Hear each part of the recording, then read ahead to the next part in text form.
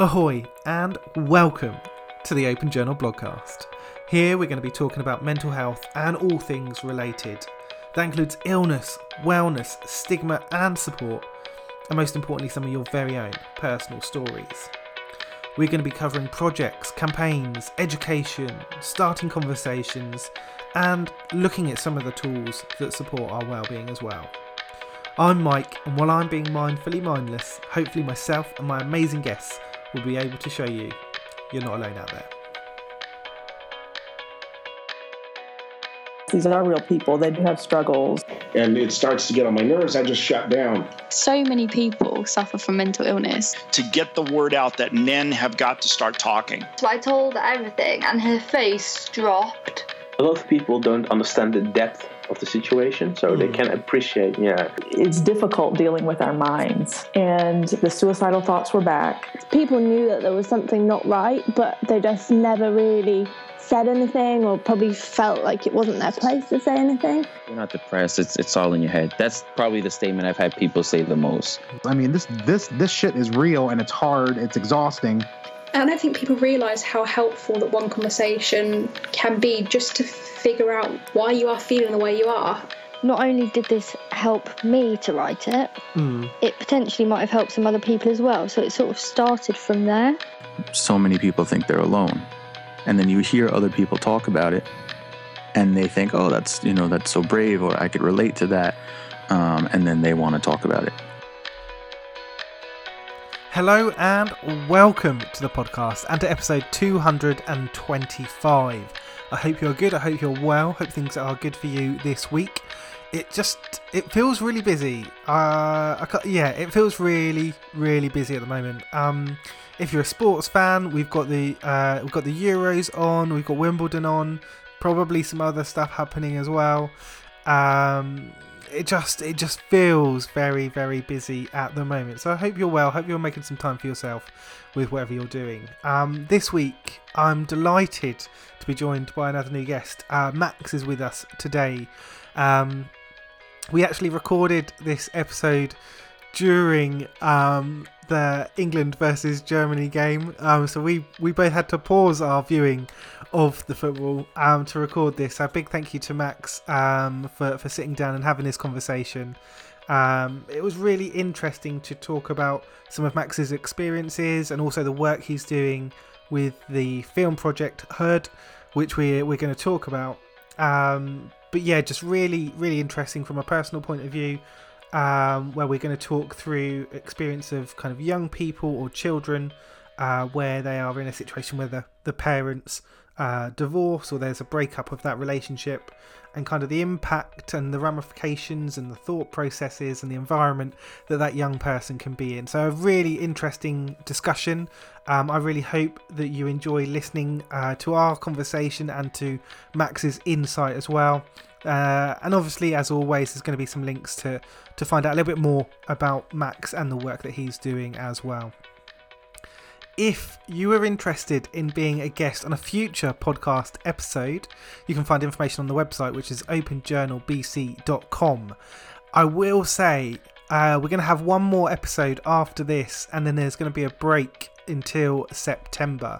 So I'm going to talk a little bit more about that in next week's episode as we kind of wrap up before a bit of a break. So I really hope you enjoy this kind of last discussion, I guess, before we have a break.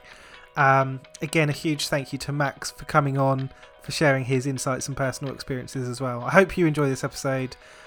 Here's our conversation.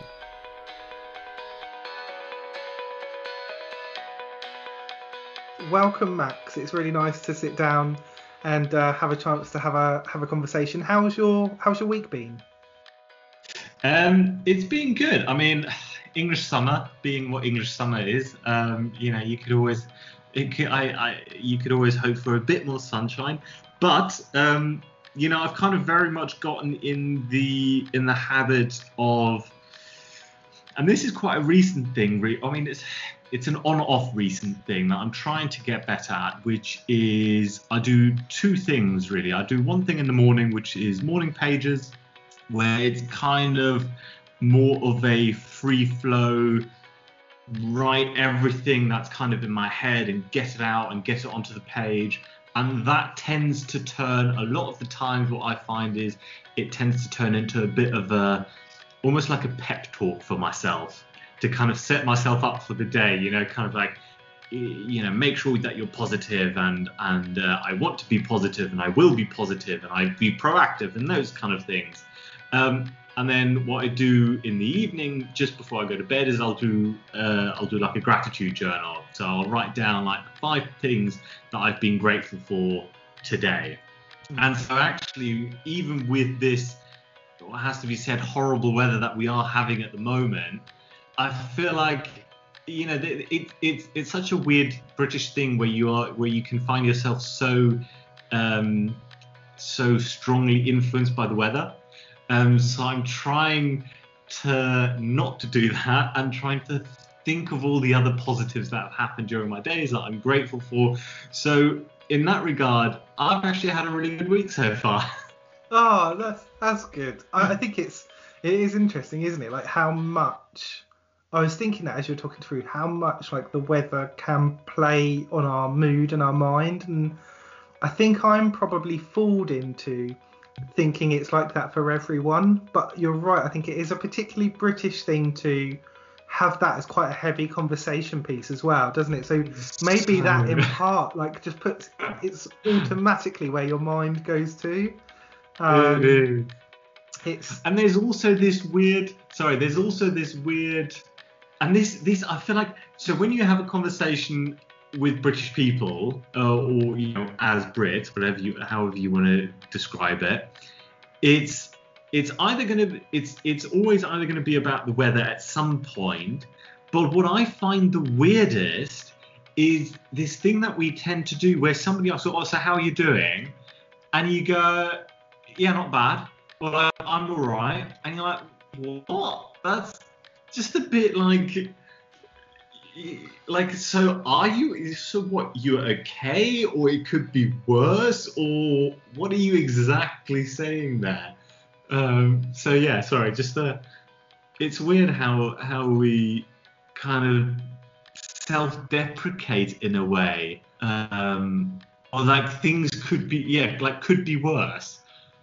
What do you think could be worse? Like, is it like, should I ask a follow-up question? Because do I need to make sure that, you are actually okay and there's, or is that just like a flippant thing we do that we've kind of learned whereas I feel like, especially for example with like Italians, they're so, I mean, this is awful stereotyping probably, but I always feel like with Italians, there's always so much kind of more enthusiasm and positivity when you ask them something, and it's this kind of this rushing forth of like, they want to tell you about everything, and English people are like, yeah, not too bad.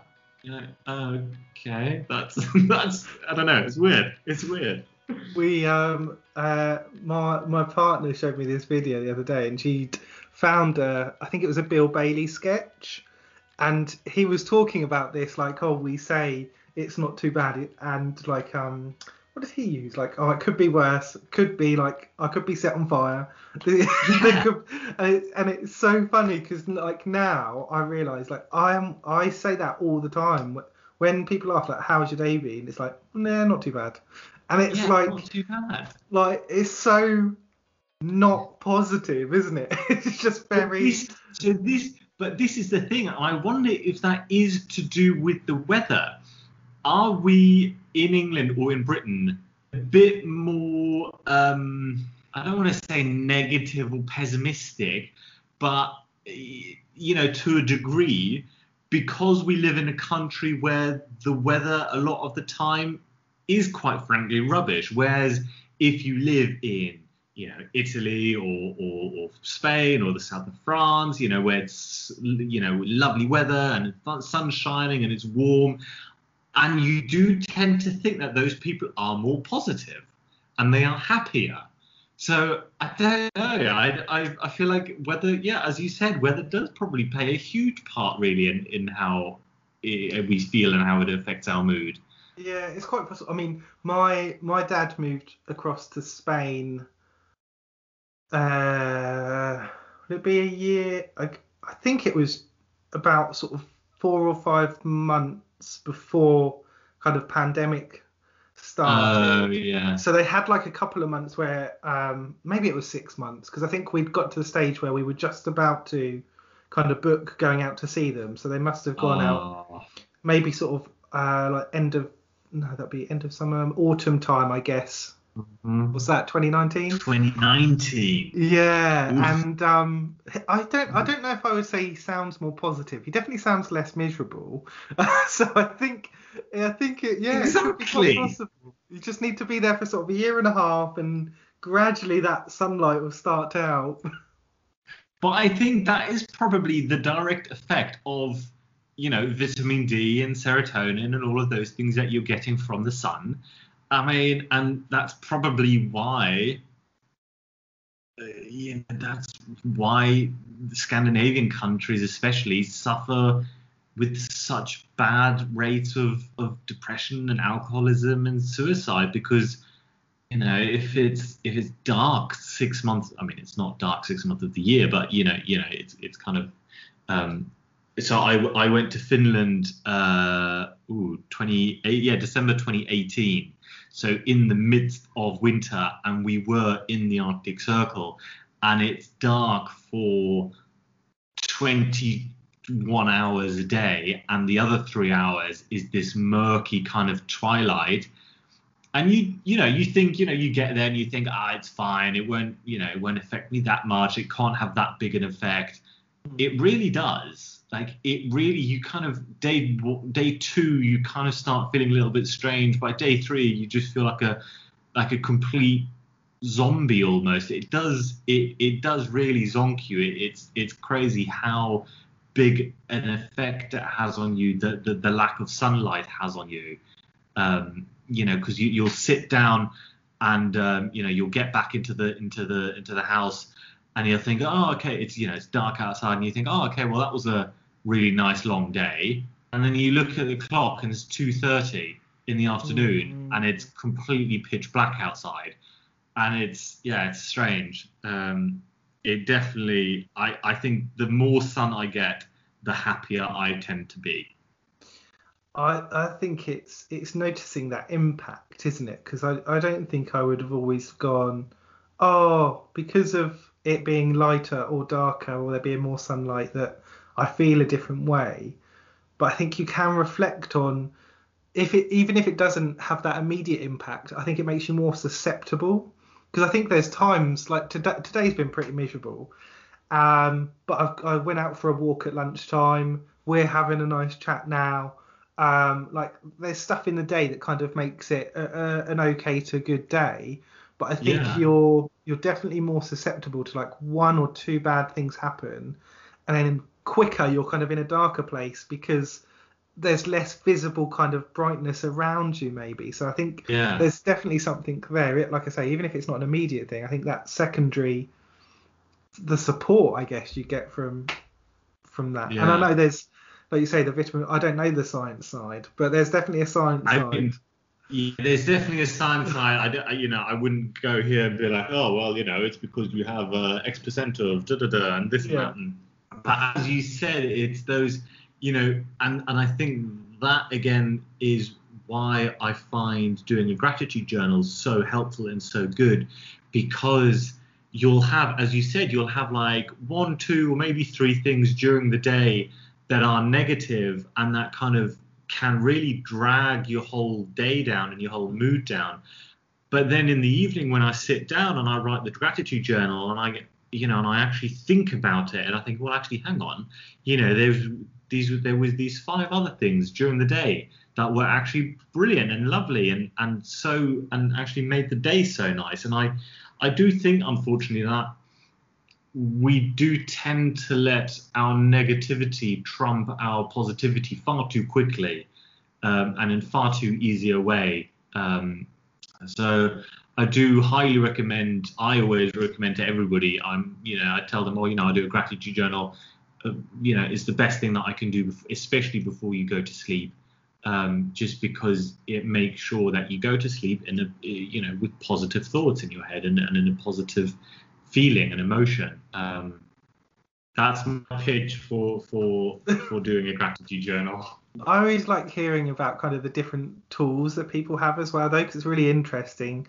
And there are different ways that some are used as well. Because I remember speaking to someone, I think it was a couple of years ago now, and they were talking about the support that is sometimes put in place for children and how important that is. And then it drops off when we're adults. And they were talking about at the end of the day, having, I think it was stars and wishes.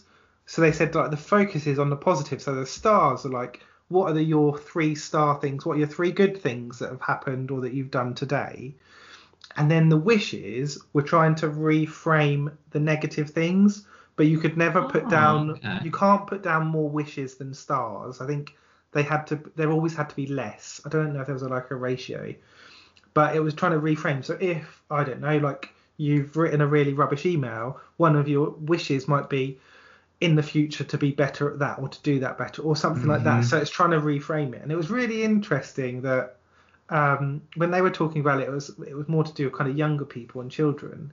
I was like, I don't understand why that's not just equally applicable to adults. It's just kind of reframing some of those things. And there probably are now, because I know there's lots of different versions of journals and kind of recording things. So that probably does exist now.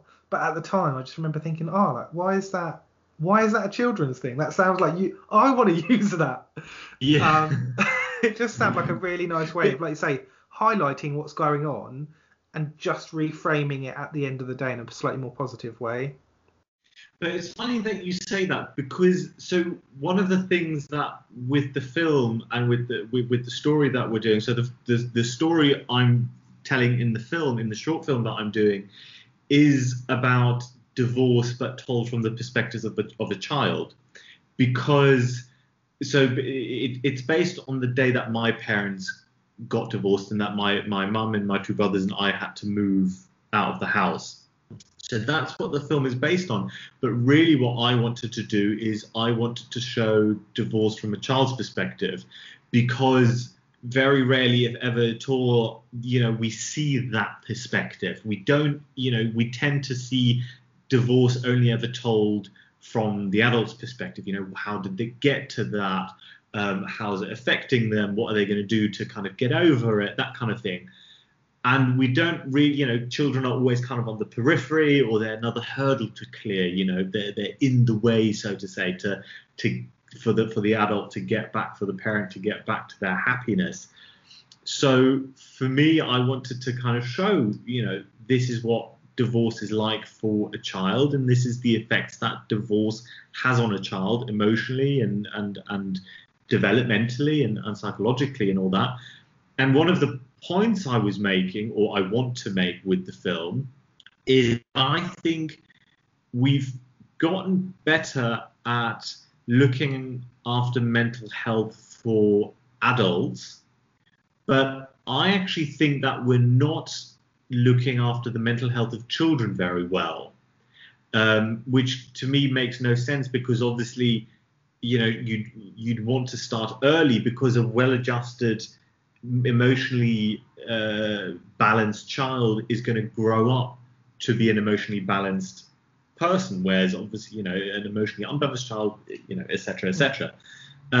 So it's interesting that you said that, you think that we have more tools in place on a child level than we do for adult levels, because I don't know. Maybe I guess it's personal experience probably plays a lot, because from my end, when my parents got divorced, there was no support network there for my brothers and me in terms of helping us understand and cope and make sense of the whole thing.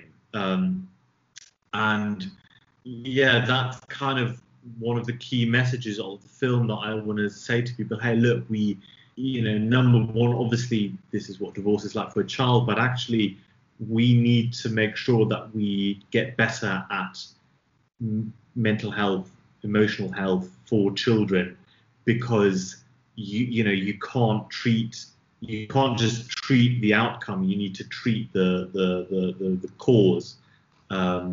Yeah, sorry. No, I think it's a really good conversation to start, because I think it sort of highlights something that I think comes up quite a lot, although it's, in my mind, this is often, the journey is kind of attributed as an adult journey of there is often an incident that happens, there is kind of fallout from that. We don't support that person. I personally feel that we are still probably we generally discourage people from coming forward and seeking support. Yeah. We leave them to crisis, and then they're in crisis, and then it's recovering that. And I think a really important thing that you pick up on is actually that kind of moment of struggle or incident could be as a child. There are particular maybe lessons learned or core values set, and then we're not seeing some of those outcomes until they're an adult. And it's not as instant or not as easy to see the line of maybe like a bereavement happens to you as an adult and then something else happens. If this has happened as a child and we're talking about 20, 30, 40 years later, it can be really hard to untangle what's happened and how you found yourself where you are. Yeah. And I mean, my film's not about this, but I think that is especially applicable once you start talking about addiction issues, because I do think that any addiction is rooted in emotional trauma, in trying to escape something, in trying to escape, in trying to forget or trying to fill a hole or whatever it is. And, a lot of those things are normally, I don't want to speak in generalization terms, because you never, every case is individual and is different, but I think a lot of addiction issues are the root cause is planted in childhood and what happened to you as a child, and then trying to deal with that trauma and not being able to, not having the tools or the support to deal with that trauma in an effective way. And I do think that we do need to get better at that. And I think we're getting better, as I said. I think we're getting better at it with adults, but I do think that needs to come down. We need to push that down. I think it should be something that's taught in schools. That children learn how to deal with their emotions and with their mental health and what they can do, and practical steps. And this is, I think, the important thing is that, and this is why I was talking about doing morning pages or doing a gratitude journal, because it's practical steps that get you out of your head. And that's where I find writing for me is kind of my huge outlet, be it in journals or morning pages or scripts or stories or whatever it is.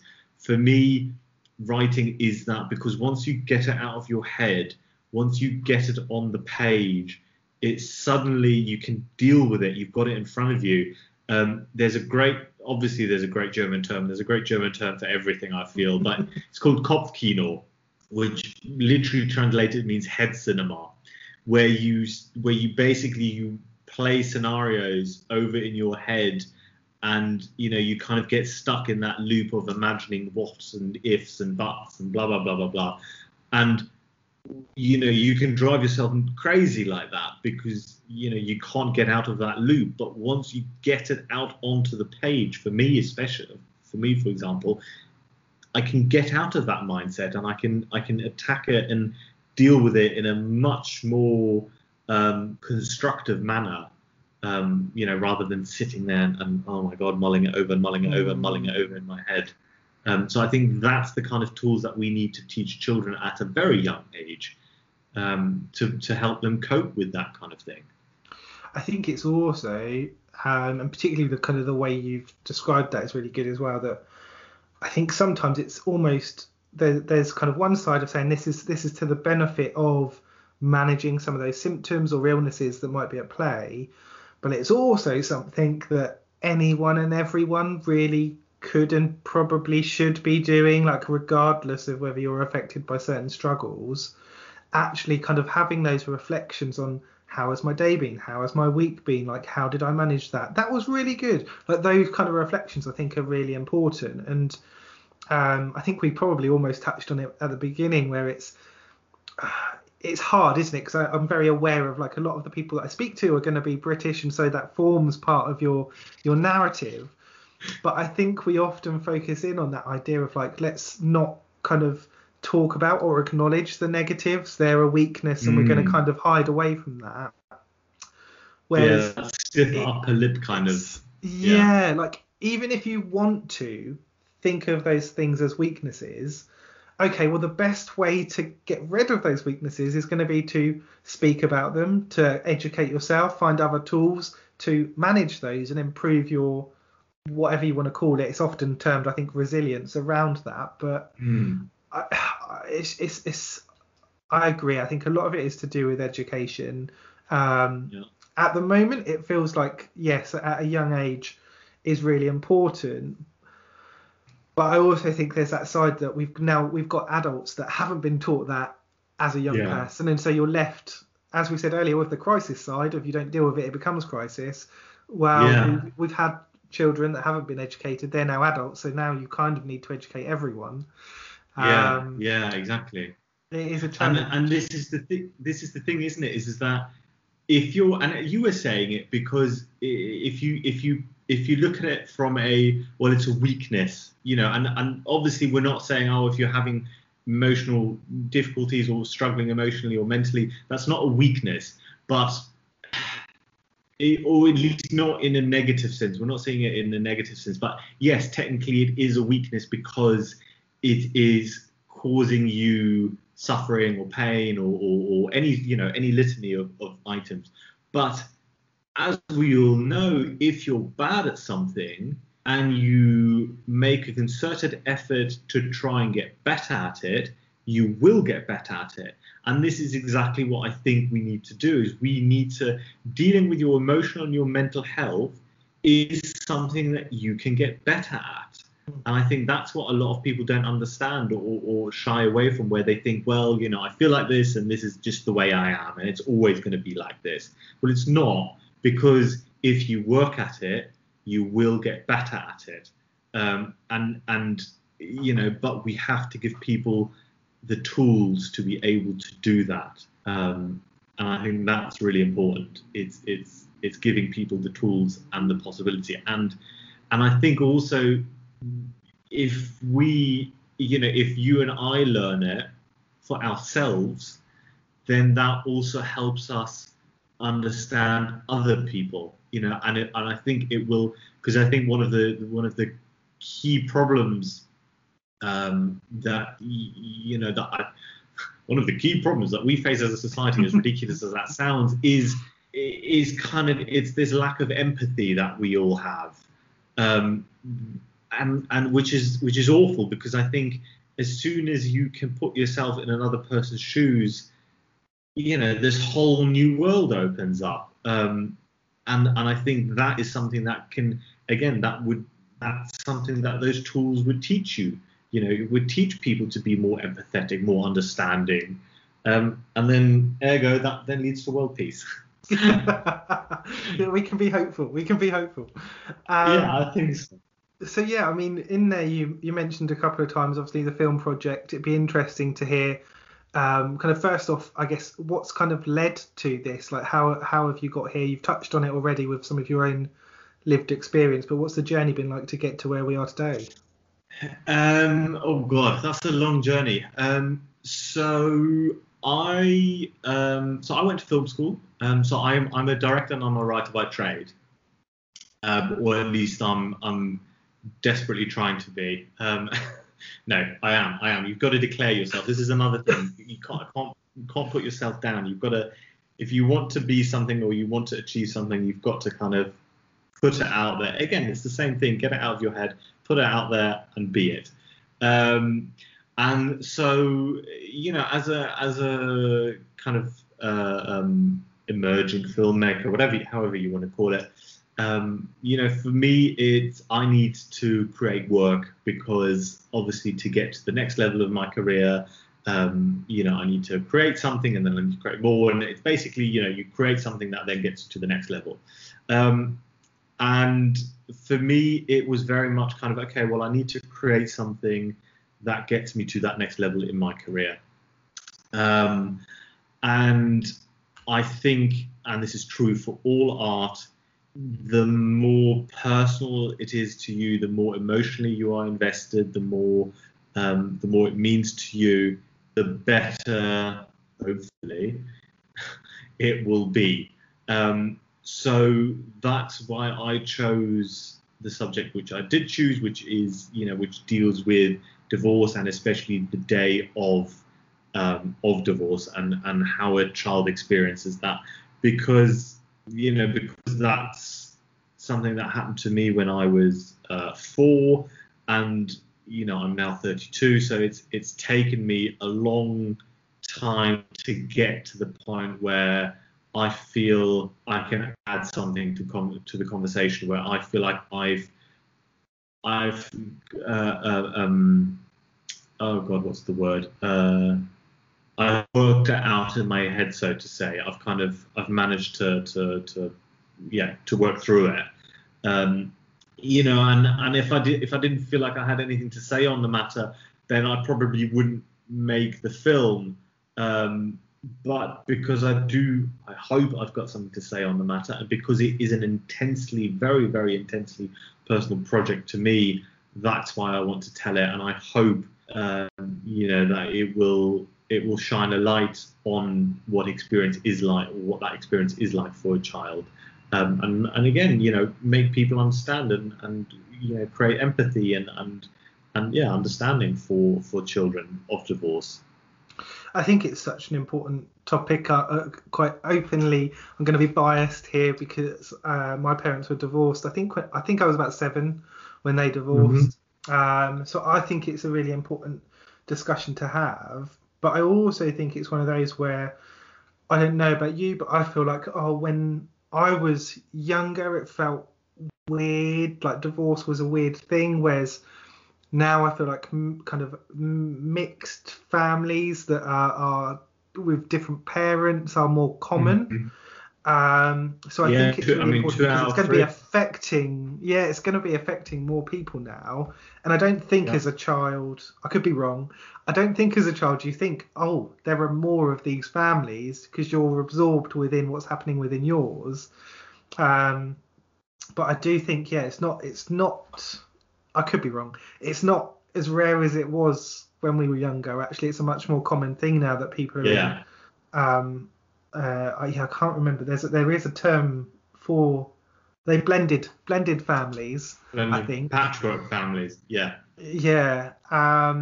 So I think it's a really important topic, because there will be more and more people now that are growing up with families that are not kind of the traditional family that we were shown when we were younger. Yeah. And I know that you're also kind of looking at the impact of that as well, that it can have on that young person, because we all hope that there is minimal impact, but the reality is it can be such a core change to something that is a very stabilizing thing within that young person's life.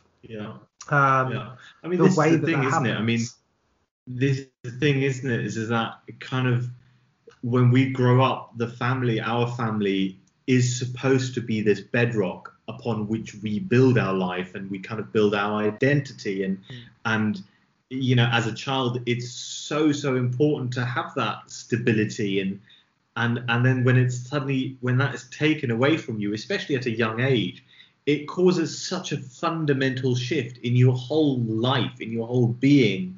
And it causes such kind of confusion and conflicting feelings of, especially, for example, if you're moving away. So if you're moving away from where you grew up, for example, I know that my brothers and I, we didn't know what was going on, and there was definitely a sense of, are we to blame for this? Is this because of us? And then growing up and and now I have a very good relationship with both. I mean, with both of my parents, so I'm very, very lucky for that. But for a long time, especially with my dad, I had a very fractious relationship, because I do feel, maybe as a child, you're trying to figure out what's going on and why it's going on. And so it can happen that that children start blaming parents for what's going on. And, and I do want to obviously say that in the film, that, I am not apportioning blame to anybody about divorce. I'm not saying that divorce is wrong, because it's, divorce is complicated and it's messy, and it's, and it does still involve people who are trying to, figure out what's going on with their life and all that. But I think as a child, there can be a lot of blame and guilt and all of those kind of emotions that then can carry forward into your adolescence and in your adult life. We worked a lot with family therapists and child psychologists and all that kind of thing, just to try and create a very much rounded and realistic experience and portrayal of what children of divorce are going through. And the long list of symptoms or developmental issues, and especially school academic issues, is very, very high at the top of issues that children of divorce have. Where it's acting out at school or and then obviously you've got what happened for me, for example. So I was brought up by a single mum who had 3 kids, and she had to work. And so it's not, you don't have somebody at home who's then helping you with the homework or making sure you've even done the homework or that kind of thing. So I did it awful at school. I acted out. I was lazy. I didn't, I'm not blaming my mum, obviously, because, I mean, bloody hell, my mum was, my mum is kind of my hero, because she managed to bring up 3 kids by herself. But I know that for me was, again, I don't want to apportion blame to anything, because at the end of the day, I do, I know that I'm responsible myself for this. But I know that, for example, me being so bad at school is because, well, there was nobody at home that was able to kind of sit me down basically and say, hey, look, we're going to do homework together now, and I've got the time to do homework for you. No, because mum's working and then cooking and all the other kind of things that needed to happen. So yeah, I think and then the other big thing, obviously, I think that kind of developed from children of divorce is issues in later relationships.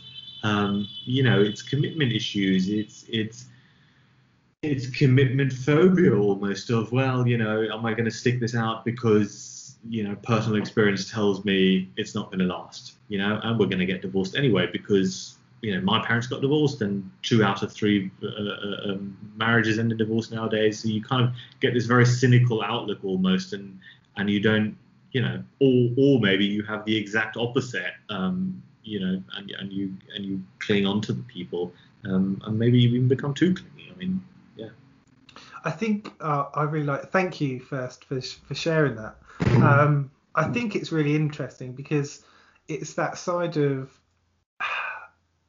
not, like you say, not necessarily seeing what's going to happen until a later stage. And I think we can be quite reflective as adults as well on what the situation was for even us as children. Like, oh, this is probably what was happening. I would think differently now. It's like, well, yes, because you're an adult and you've got more lived experience than you had at the time. And I think particularly when you're talking about blame, I think that's a really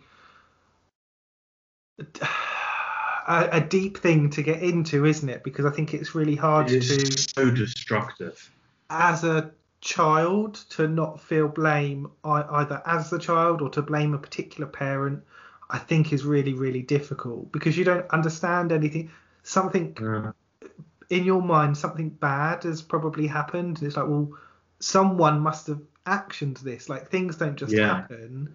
Whereas I think as an adult you can understand, hopefully, there's kind of more situational stuff happening that, for lack of really any better term, life happens, and people change, relationships change, and it's that recognition. I think we talked about it earlier, kind of in regards to something else, but it's not saying necessarily that one person or more people have to be to blame, but it's recognizing this is a situation and there are outcomes of this situation, and you're going to feel or act in different ways.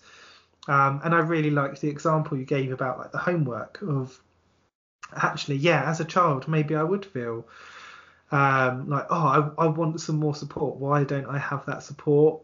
I remember throwing a pencil at my mum for not helping me with my homework once, and then she came in and snapped the pencil and tore up my homework. And I can't blame her, because now, again, as now looking back, you're like, oh my God, I cannot begin to understand or fathom what my mum was going through. Yeah. And you're like, oh my God, I was such a little, I was such a little brat. Oh, I just, I wish I could go back and just be like, what are you doing, to my younger self? But yeah, I mean, until I was 14, 15, my deepest wish was that my parents would get back together. Now oh my God, I recoil at the thought. I mean, oh God, I couldn't think of anything worse. It's as you said, it's having that lived experience and getting a bit more, hopefully, mature and wiser and whatnot. And you suddenly start to understand. As you said, life happens, and that's just the way it is. And it's how do you deal with it? And hopefully you manage to deal with it in a positive way. But divorce, we have to, divorce is kind of almost become a bit of a joke subject. There's that scene in my guilty pleasure film, Bridget Jones, where, the first time she meets, is it the first time? I think it's the first time she meets Mark Darcy, and they're at the dinner party, and it's just couples, and it's Bridget by herself, and she says, oh, don't, 1 out of 3 marriages end in divorce nowadays, and he quirks up and goes, actually it's 2 and 3, and everybody kind of laughs, and it's supposed to be a joke scene, and like, well, hang on, you're kind of, fair enough if you're, if not that you're making fun of the adults in the divorce, but adults are adults and they should be able to look after themselves to a degree. But what are we saying about those people, kids, who are affected by divorce, who are not at fault? They are not the ones divorcing, they're the ones that are being divorced, if that makes sense. It's the being affected as a non... without having any say in the matter, without having any kind of power in the matter. And that I think, again, it leads back to this whole thing that I was saying about empathy, about, you have to understand what that's like for a person to have their entire life pulled from under their feet. And that's kind of what I'm wanting to achieve with this film, is to kind of just show people, hey, look, this is what it's like. And it's not pretty. And no, I'm not blaming anybody, but you have to understand, this is what it's like. It's having that insight, isn't it? And I think, like you say, every situation is different, every family's different. But I think it's starting that conversation of saying, like you say, some of these situations, I personally would say most of them, but some of them are really, really hard and really, really difficult situations for anyone, but particularly, as you say, for children who are affected by something they have kind of no control over, that comes at a time when they are forming, and I think you said this earlier, when they're forming their identity, they are kind of doing that based on their relationship with the family unit that they have. I mean, up until depending on how adventurous you are, up until the age that you're sort of 15, 16, your whole life is family and school. And that's it. That is your world. There's not much outside of that. Yeah. And you're talking about kind of breaking up or removing one of those core systems of your identity is going to have a huge impact. Or even two, because if your parents get divorced and you move schools, as we did, I mean, okay, I was too young but we then, when I was when I was 12, we then moved again, and we moved across the country. So having lost in quotation marks, having lost the family bedrock, I then lost the kind of the school and the friends bedrock. And for me, I know that again, I mean, it kind of, I mean, this might sound a little bit dramatic, but it kind of felt like a second divorce almost, because it was a huge break in my life. And it came when I was just starting to hit puberty, which is obviously always the worst time for anything to change in your life, because everything's changing already anyway, and you can't make sense of anything. So then for your outside world to change as much as your inside world is changing, that created a whole, oh god, yeah, that created a whole lot of problems for me. I did not react well to that. Which now I can laugh about, but at the time, Jesus. But that's probably it's that idea, isn't it, that it sort of sits there as a potential trigger in the future as well. Like, even if you say in the moment you cope with it or you don't cope with it, and then at 5, 6, 7 years later something else happens, and it kind of resets off all of those things and some of those worries and concerns. It can be a really, really difficult time. So really interesting that kind of that's the topic that you've chosen to focus on with the film. Have you got, for people that are listening, if they wanted to find out kind of more about the film and the work that you're doing, ways for them to do that?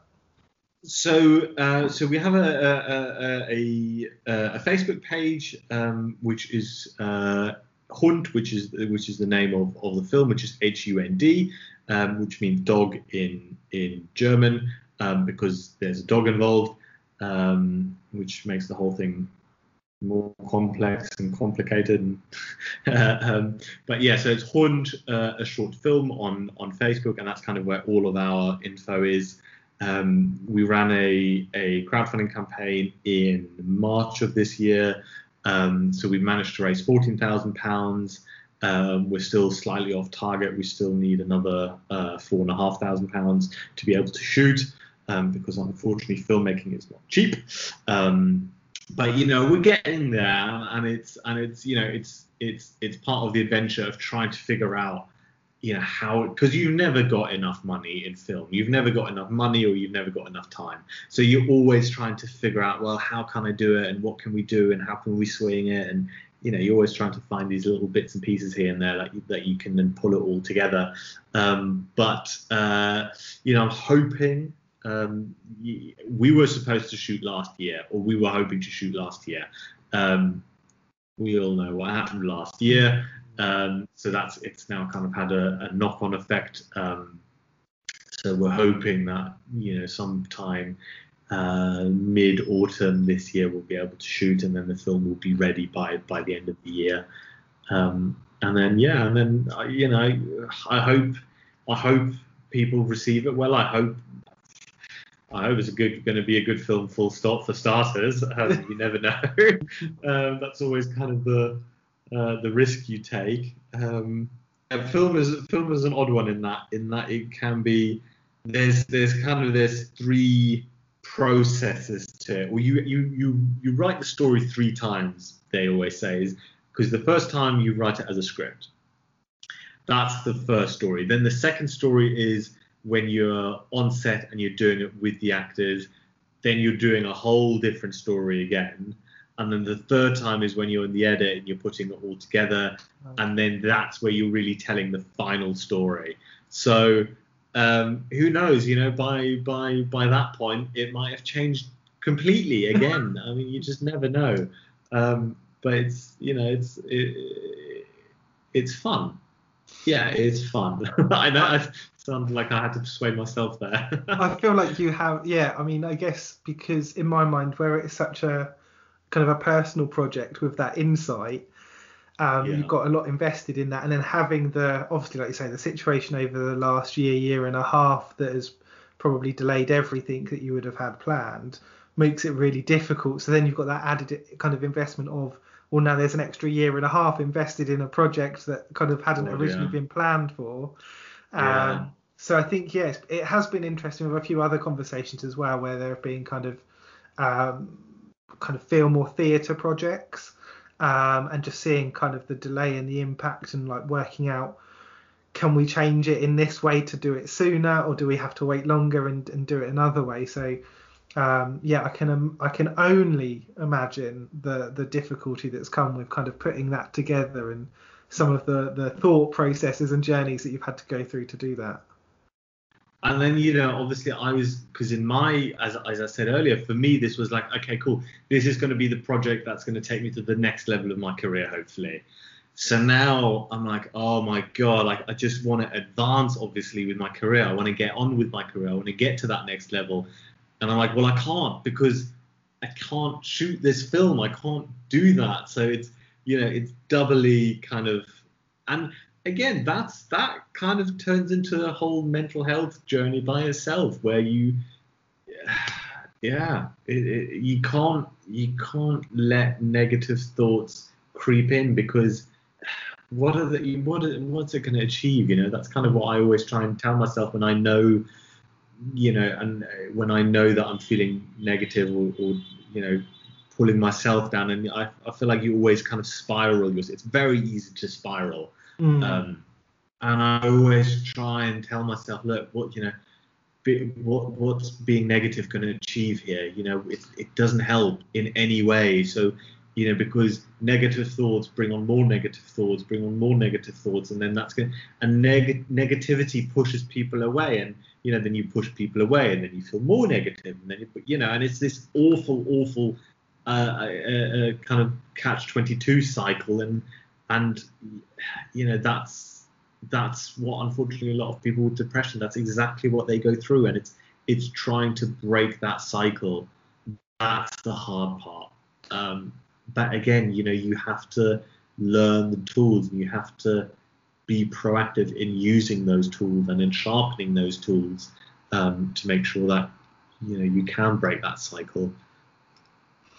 I think that, so important. I don't really feel like I can add to that. That's a really good kind of summary there. I guess I'm hoping with our stars and wishes, I'm hoping that kind of with everything that this experience has been, will mean that whatever your next project is will be so much easier.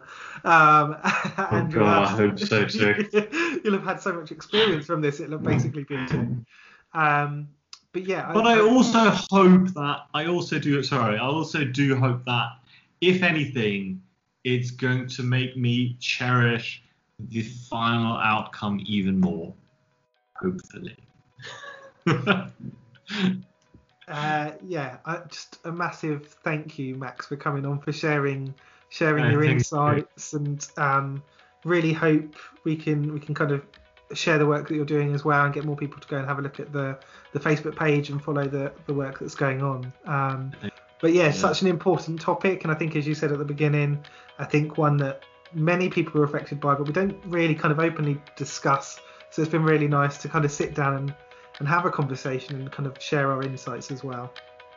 Yeah, no, thank you so much. Yeah, I'm hat off to you for doing that and providing that platform, and to getting people on to talk, and I think more importantly, making people listen and hear and understand that this is an important topic, and hopefully find hope, and again, tools, finding tools, so thanks to you, so thank you for doing that.